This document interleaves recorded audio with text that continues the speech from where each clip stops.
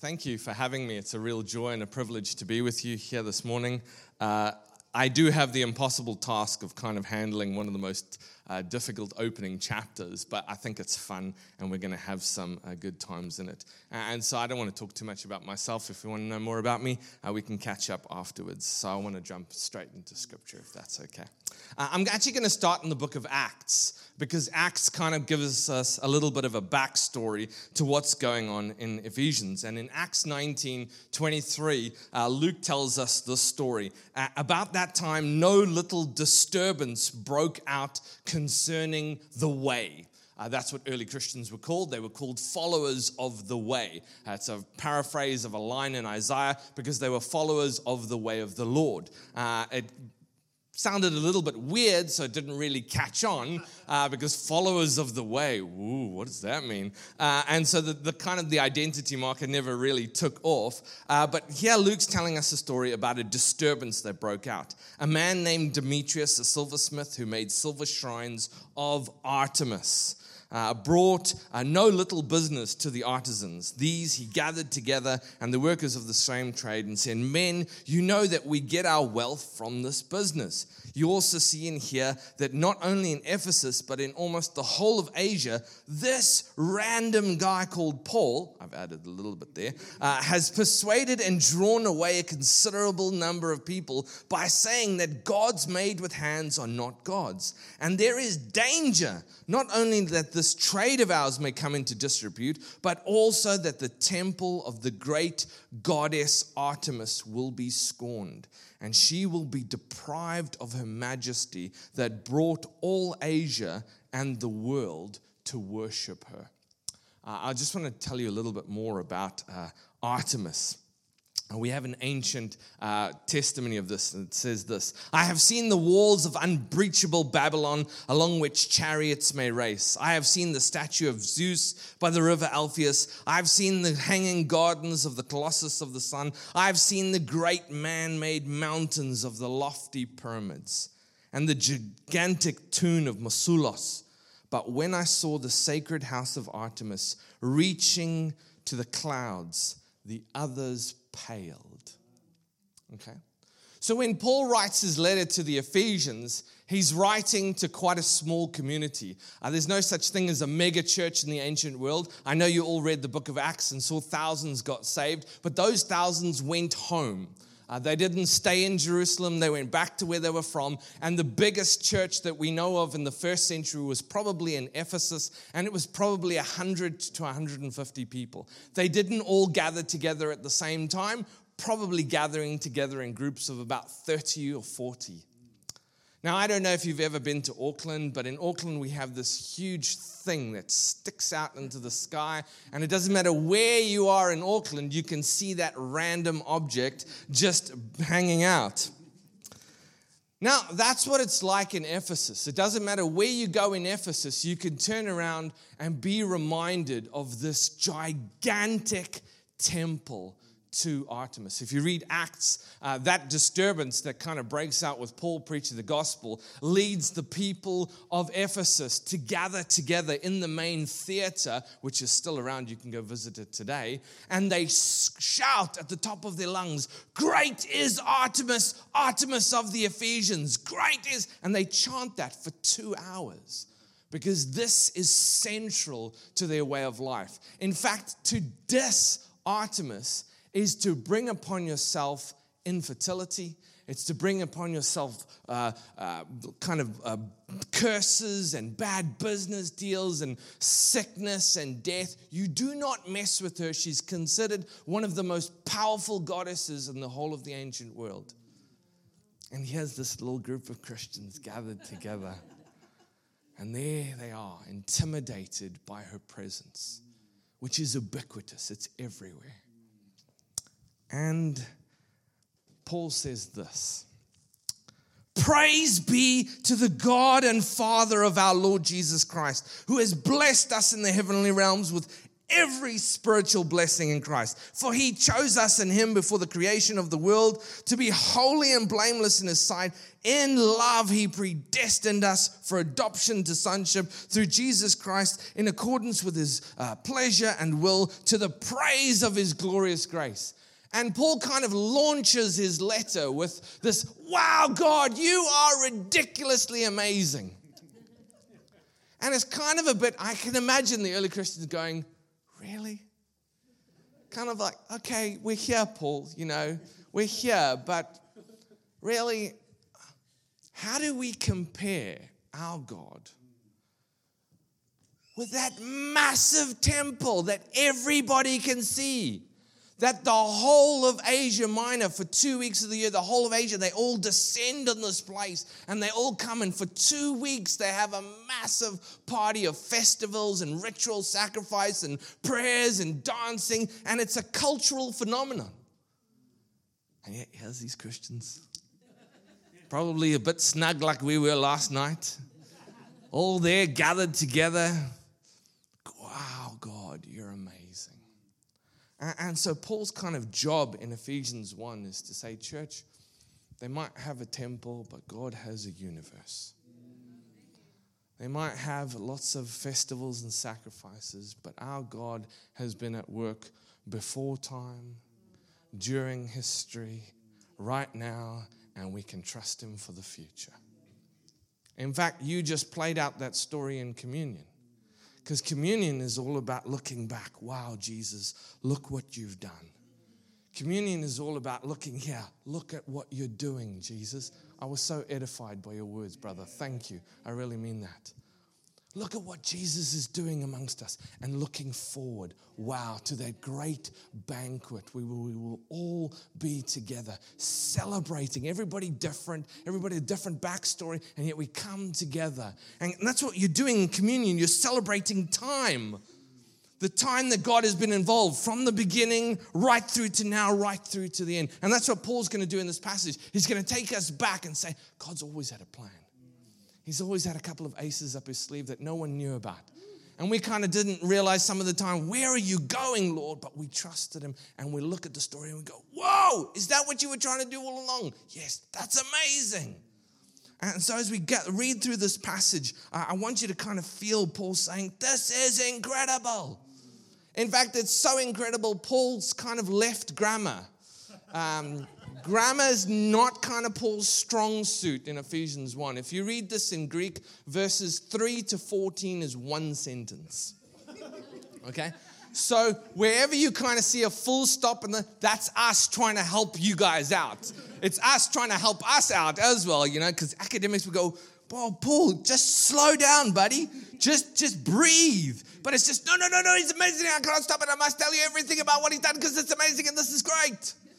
And he goes on longer than that because he wants to give the church a vision of how amazing, how ridiculously amazing God's kindness is towards us. And so it's kind of like, where does my help come from when I'm in a city which is dominated by the presence of this massive, humongous pagan temple? There are about 100,000 people living in Ephesus. There are about 5,000 Jews. There's about 150 Christians. Talk about being outnumbered. And yet Paul says, praise be to the God and Father of our Lord Jesus Christ. Not praise to this God or that God, not praise to just any old God, the specific God that is identified with the Lord Jesus Christ.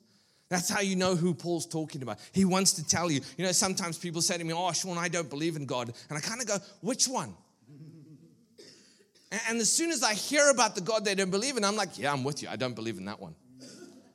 No, I'm an atheist. No, I don't believe in that. In fact, the early Christians were called atheists because they didn't believe in the Greco-Roman gods. And sometimes when people say they don't believe in God, I'm like, yeah, don't believe in that one. That's bad. Because your understanding of him is so warped. That's not the one I love and serve. That's not the one I've encountered. This one is to be praised. This one is to be blessed because he's amazing. Now let me tell you why he's amazing. Paul starts because he's blessed us with every blessing of the Spirit, or every spiritual blessing in the heavenlies Christ. And so what are these spiritual blessings? What are these blessings of the Spirit? Well, in verse 4 it says, for he chose us in him before the creation of the world to be holy and blameless in his sight. Now that's one of those tricky verses, Sean. Yeah, that's why Sam got me in here. It's like, pass the buck. I don't deal with that stuff. Give it to that guy. It's actually not that difficult. It says, for he chose us in him. Long before the foundation of the world, God had a plan. And that plan centered around Jesus.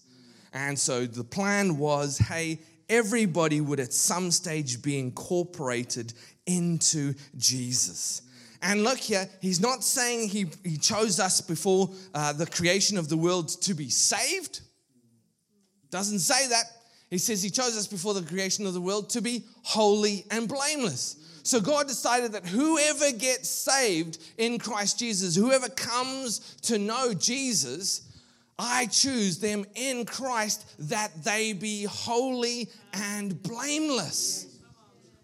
Now, this word holy keeps tripping Christians up because somewhere along the line, we began to get scared of this word, and we thought this word meant separation. So just because Sam's my buddy now, I can use him as an example. So if I'm holy, which of course, and Sam is not so much, then what I want to do is I want to create as much distance between him and me as is possible, because that's unholy, that's contagious, that's bad, and I'm trying to be good, I'm trying to follow Jesus, and so the more distance I can create, no, don't worry, I got this, the more distance I can create, the better. And so Christians developed this theology that holiness meant separation from, so that we can be pure. Now, what's the problem with that? The problem with that is his name is Jesus. And he just doesn't seem to do that, ever. In fact, he's about how close can I actually get? This just got awkward. So I just thought I'd invade your personal space there, brother. Jesus is not worried about catching what sinners have got. For Jesus, his holiness is contagious. And so what does holiness actually mean? It means a distinctiveness. It means reflecting the character and concerns of God. It does not mean running away from things. Now look, wisdom might say, hey, the situation's not that great. It might influence me in a bad way, and so I'm going to remove myself from it. But that's not what holiness is. That's what wisdom is. And so God's plan is always that God's people would be holy. That is, that they would distinctively reflect who he is and what he's about, his priorities, his values. And he had this intention right from the start. In fact, if you want to talk about election and God choosing people, you go back to Genesis chapter 12, verse 1. And it says, hey, Abraham, I choose you so that you and your families, you can be a blessing to a selected group of people. No, that's not what he says. I choose you so that in you and through you we can be a blessing to all the nations of the earth. The choosing there is to be an agent of blessing to everyone. The choosing there is not, hey, we get to look at you guys and go, oh, you're out, you didn't get chosen. Sorry for you. No, it's inclusive. It's, in a sense, choosing election is for mission. And so that God can say, hey, I've got things I want to do in this world, and I want you to be part of that. And God has always wanted to partner with people. And so when we think about God choosing us, he chose us in him before the creation of the world to be blameless in his sight. In love, he predestined us for adoption. When we talk about predestination, we're talking about a destiny that's predetermined. And what is the destiny? That we would be adopted in Christ, that we would be made part of his family. Now, in the Greco-Roman world, adoption, if you're adopted into someone's family, you have all the rights of a biological child. They absolutely make no distinction. In fact, sometimes if you don't have children, well, you just adopt one and they become your legitimate heir. And so Paul is saying here, we have been adopted through Jesus Christ into the family of God. Now, this is beautiful because in Ephesians, there's a bit of a tension. And when you guys get to chapter 2, you'll see this. But the tension is that there's different groups from different backgrounds and different cultural groups, Jews and Gentiles. And in the ancient world, they're at each other's throat. They don't like each other. There's animosity, there's division. Paul says, no. What God's plan has been always to create one beautiful new family together. One family where we can trust Him. One family where we can be together in God's family, holy and blameless in His sight. So what Paul's doing here is saying, right from the start, God had a plan for a people. People with different kinds of backgrounds. People with different stories. And He chose all of us to reflect His beautiful character and concerns for everyone else. He chose us to be part of what He's doing in this world, in Christ. He wants us to be His children. What a privilege to be a son and a daughter of the living God. Only special people get to hang out with the gods and goddesses in the Greco-Roman world. They're elitist. They're very exclusive. Paul says, no, not my God. Everyone is welcome. Everyone is part of this family. Everyone can be part of this family. So then he moves from the past, he moves to the present. In Him we have redemption through His blood, the forgiveness of sins in accordance with the riches of God's grace that He lavished on us. I love this notion of the riches and the lavished. It's exorbitant language. It's extravagant language. Paul is saying God is just way more gracious than I would ever be. I would have kind of sometimes I'm like, nah, let's just do shift delete. I'm just being honest. Sometimes, human beings, we're not the best sometimes. I can think of a few and I'm like, yeah, shift delete. Then I realized probably some people think that way about me. Thankfully, I've convinced my wife not to. Imagine God who wasn't patient. Imagine God who wasn't kind. I'm not quite sure I'd be here. He's so gracious. And He wants to forgive. See, sometimes I meet people and when they explain to me about God, I sit there and listen. I'm like, aren't you talking about Zeus? You know the pagan god who's got a lightning bolt in his hand. He's just waiting for you to mess up so he can go, BAM! Smite you. I'm like, really? That's just not the God I know. Because trust me, I've given God quite a few reasons to... been alive for a while now. I have tried my best, in fact. My mom was quite concerned that when I started going to church, she was like, you do not want to irritate God, Sean. You have managed to irritate and annoy everybody. You don't want God on your bad side, buddy. I don't think that's a battle you're going to win. If you've lost everything else so far, let's just pull back here.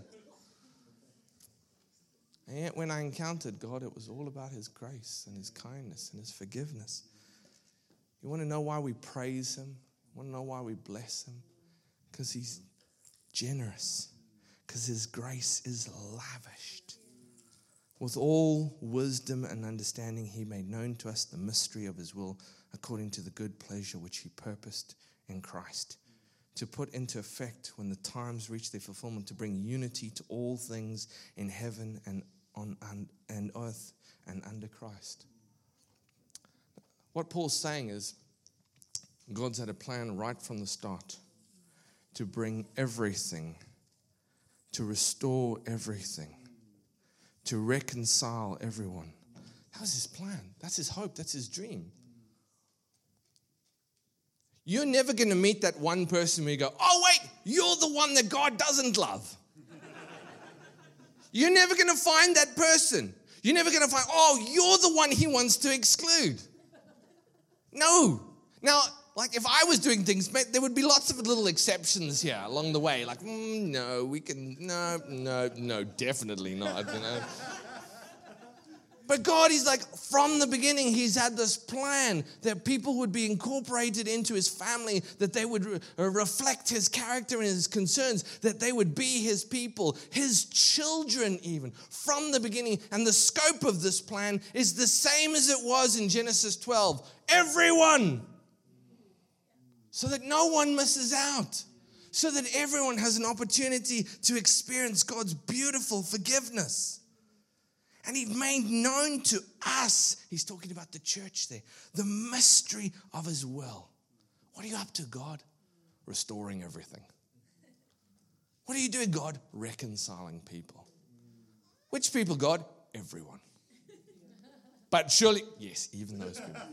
But, no, those people, no. And what about yes? There are no exclusions here. God wants everyone because he created everyone. And he wants everyone to be part of his family. He doesn't want anyone to miss out. This is actually good news. It means that you haven't ever wandered too far. It means you can't have wandered too far because you're still alive and he loves you.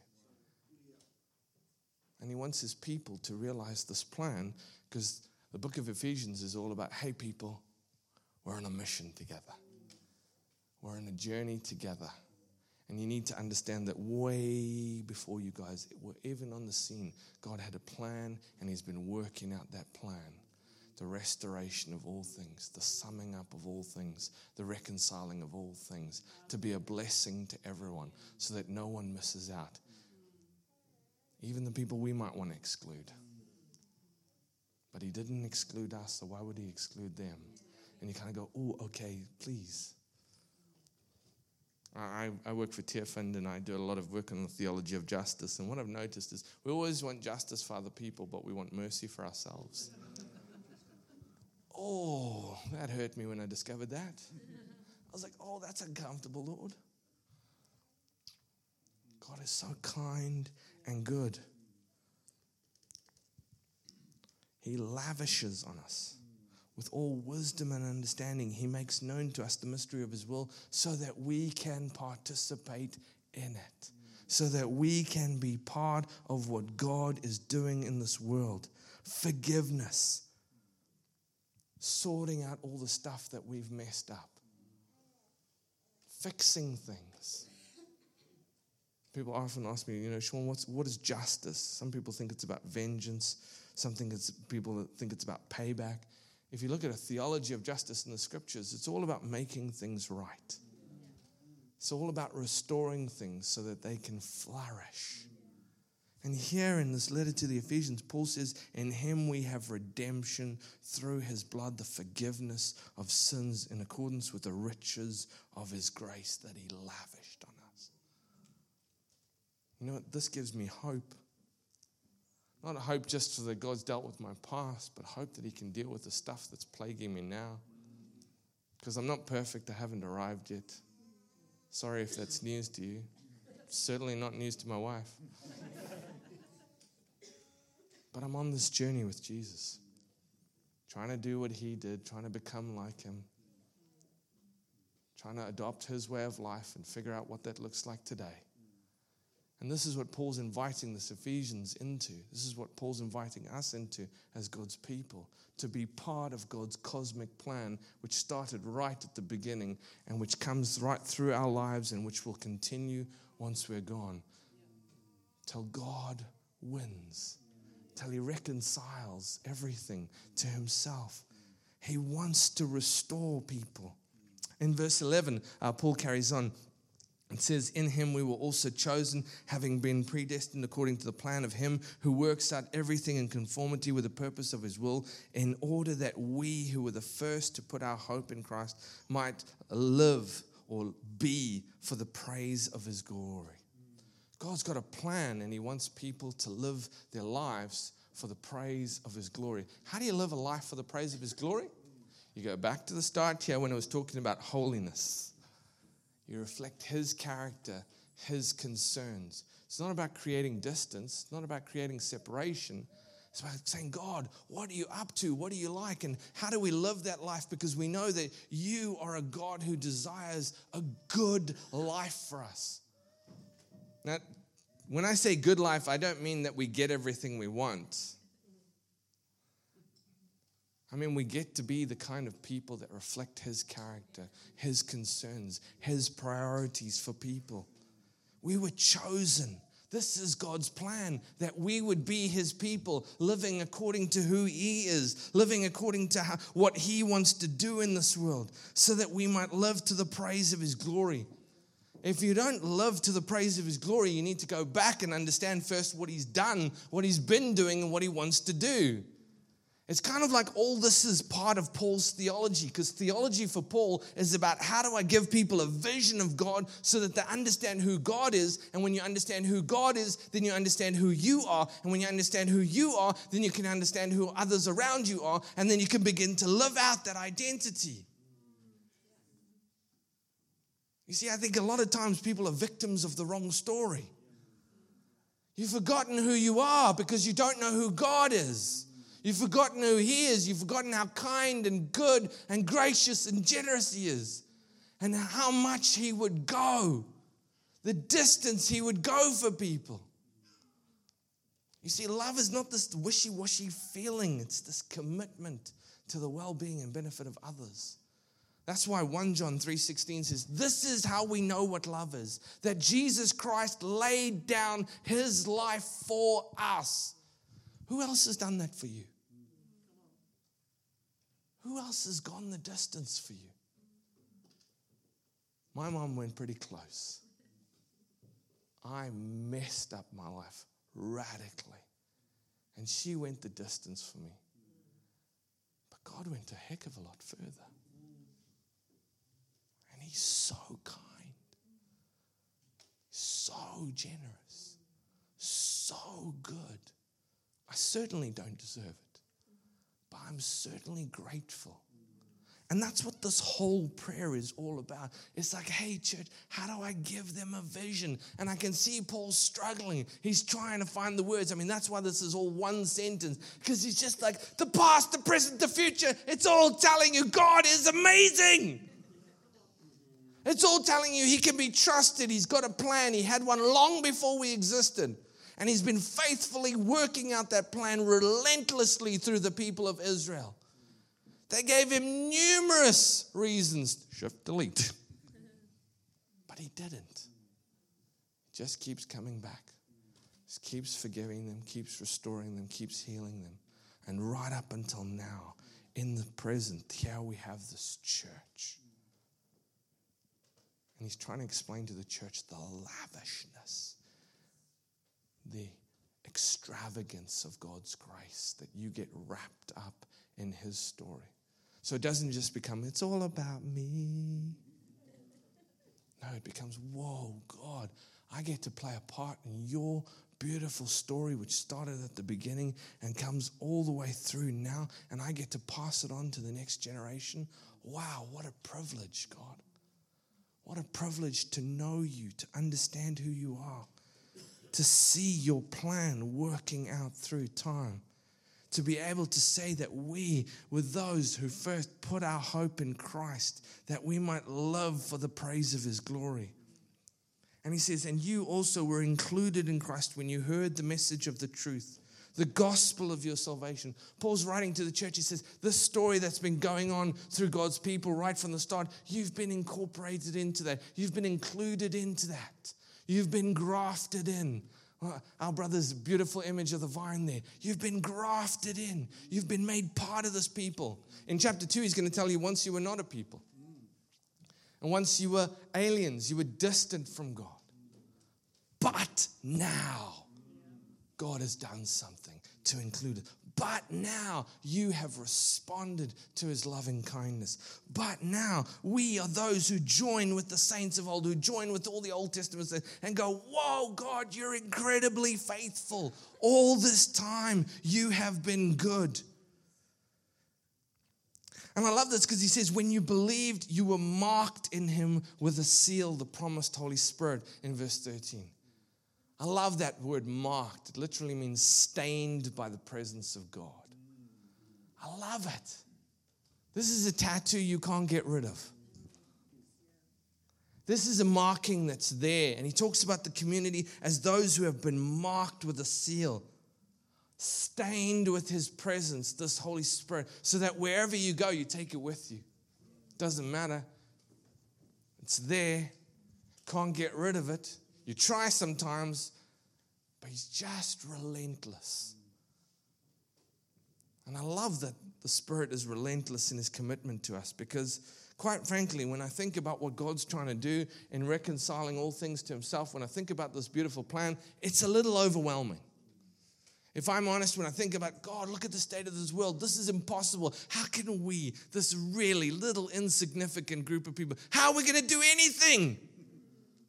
First thing is realize you can't do anything, and that's okay.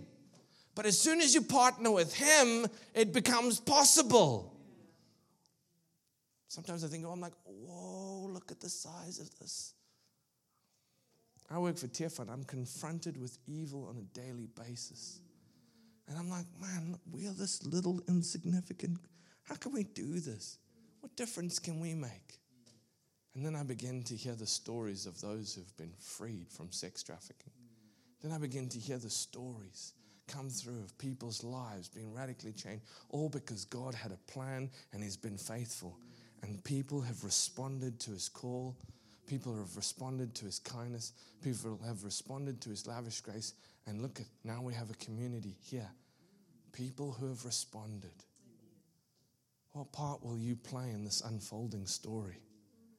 How will you be a community that's holy? How will you be a community that represents his will and his ways and his concerns and his values and his priorities? And it's not just good luck.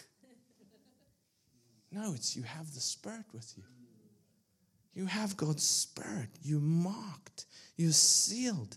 This is a deposit guaranteeing our inheritance until the redemption of those who are God's possession to the praise of his glory. And it's almost like Paul's saying here, we can begin to appropriate our inheritance. We can begin to appropriate the future. We begin to tap into what God's future is going to look like. We begin to look like now. I mean, it's kind of like Paul's just rephrasing the Lord's Prayer there. On earth as it is in heaven. And what Jesus is praying is that a heavenly state of affairs would be reflected in the lives of those who follow him here and now. The church becomes communities that instantiate heaven. The church becomes communities that embody this future, that embody this, that tell this beautiful story of God who right from the beginning had a plan to include everyone. What part will you play? Individually? Corporately? How will you be part of God's beautiful story of blessing people, of helping people come to know that God's not Zeus. He's not Artemis. He's not threatening you. And he doesn't need some massive monument to remind you of how great and powerful he is. He has a universe that reminds you every day. His temple's bigger. What part will we play?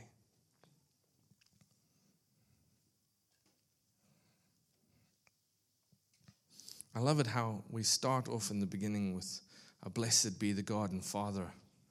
And then we say, in him we have redemption. He's talking about Jesus. And then we end with the Spirit. And there's this beautiful, whoa, the Father's got this gracious plan. Whoa, look at what Jesus has done us to secure this plan. Whoa, look at the Spirit who's outworking this plan. And you see the Father, Son, and the Spirit united in God's reconciling mission. And we've been incorporated into that. We've been taken up into that. What part will you play? Let's just close our eyes.